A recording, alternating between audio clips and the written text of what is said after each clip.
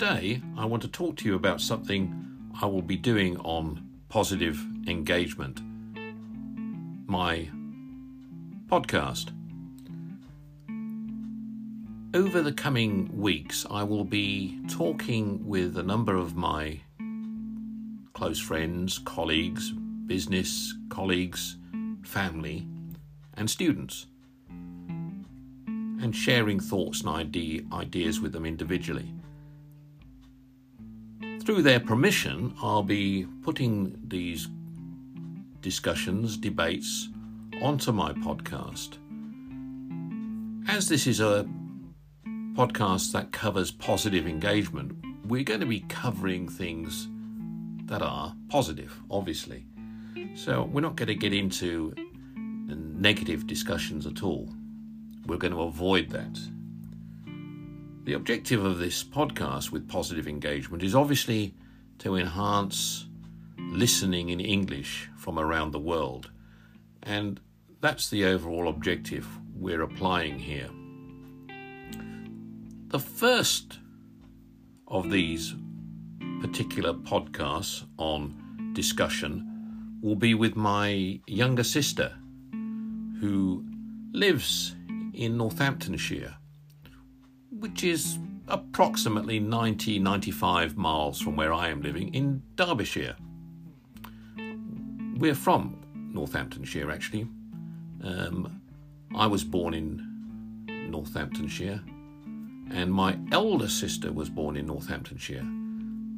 But my younger sister, who you'll be hearing in the next podcast, was actually born in Northern Ireland, in Lurgan in Northern Ireland.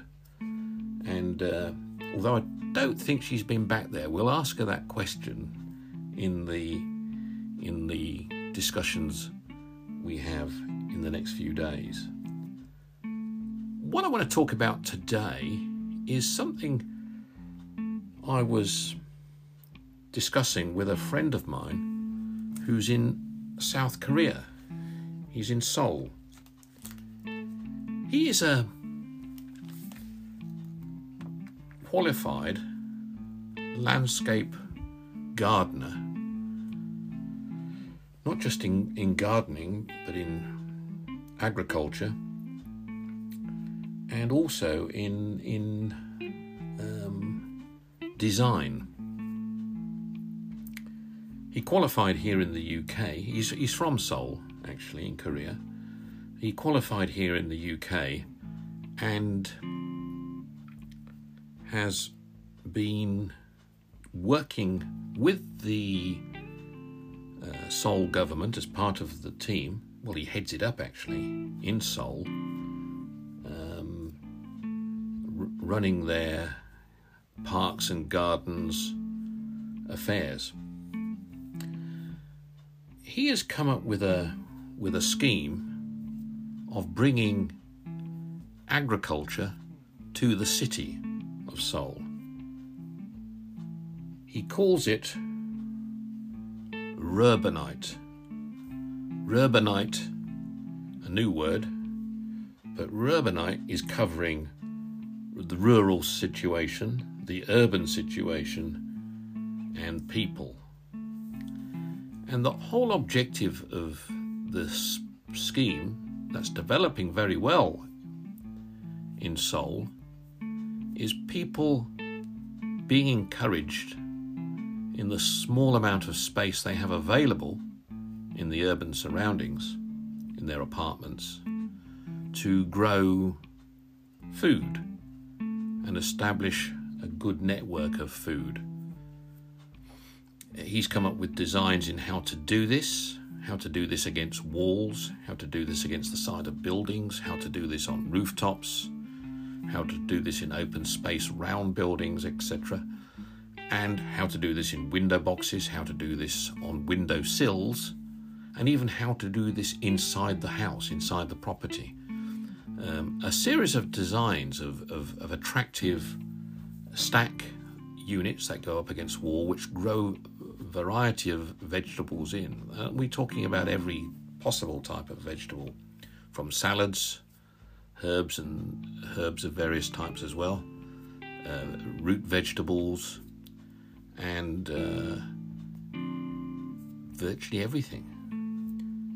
He's talking about developing a scheme for people who can then even trade their products with each other to enhance the environment. And when you think about it, in the UK,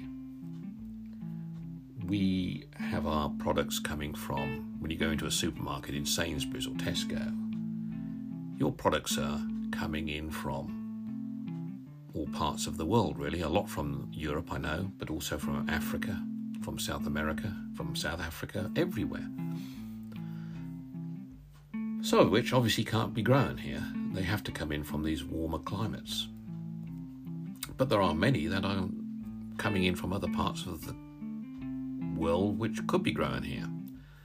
And there is obviously carbon costs that make it not very eco-friendly when you are shipping berries in from South America or South Africa, or from Spain for that matter. So the whole objective of fresh growing, and the other point is about these products, because it's not transport, it's also refrigeration costs as well. All this is having an impact on the ecosystem we have in the world. You know, apart from the driving of trucks and ships and planes, it's the refrigeration cost, the cold chain, and getting stuff from one part of the world to the other. So when you're actually buying product in Sainsbury's or in Tesco, you actually are buying something that appears fresh. It tastes like it's just come out the ground, that it's just come off the tree. But in most cases it hasn't. It's been on a truck for most of its life so far, before since it's been picked, or it's been on a ship and a boat, and it's been on in a holding refrigerated area. The whole objective of my friend's process in Seoul is to get people to grow their produce and share their produce and trade in produce through understanding nature, and then making the very best with what they have to make it happen. Now, I remember when I was a boy, actually, there wasn't the sort of supermarket advantages that we have today. You had strawberries only when they're in season in this country. You bought your strawberries when they were in season in the summer. So you didn't have strawberries through the year. You couldn't have strawberries in a supermarket in a fresh punnet any time of the year like you can now, because we're bringing them in from all over the world. Same goes with new potatoes. New potatoes you could only have at certain times in the year. Now you can have them through the year. The same with certain lettuce. The same with certain tomatoes. And then I can run through lists and lists of seasonal vegetables that you could only have at a certain time in the year here in the UK when I was a boy. And before that, obviously. So the modern world has brought seasonal vegetables, that is, to us throughout the year, whenever we want it. Yes, it's wonderful stuff, but it also has an impact on our ecosystem in the world. It makes it costly in terms of, not costly in money, because we have managed to do things in moving vegetables around the world efficiently, but it's in cost to the environment, and how that we damage the environment by bringing these products to us in an efficient way, time-wise.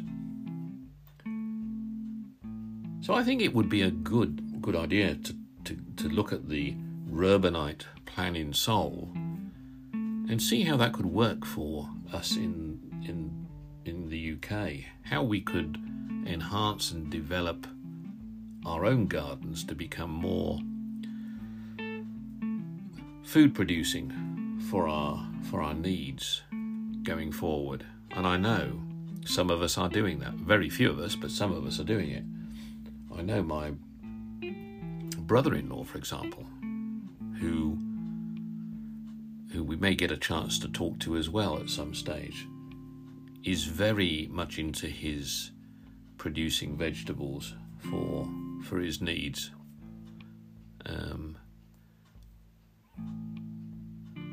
My father actually used to grow green beans up his wall. He used to drive other people up the wall as well sometimes. But I know he grew green beans, and he was very proud of his green beans when he was still around. We grow strawberries in our back garden actually. But we tend not to eat them because the birds get to them before we do. So that doesn't work for us at the moment. And apart from that, we do have various herbs like mint, parsley, this kind of stuff that we grow as well. But we've talked ongoing about growing things in the garden and making it more practical in terms of producing food that we would then not have to buy, obviously. So, anyway, that's the story I thought I'd just share with you today. Something that's happening in Seoul called Rubinite. So look out for it. And actually, perhaps I'll bring him into the conversation on the podcast in the coming months as well. So you'll get a chance to hear what he has to say. Okay. That's all I've got to say for now. Talk to you again. Bye-bye.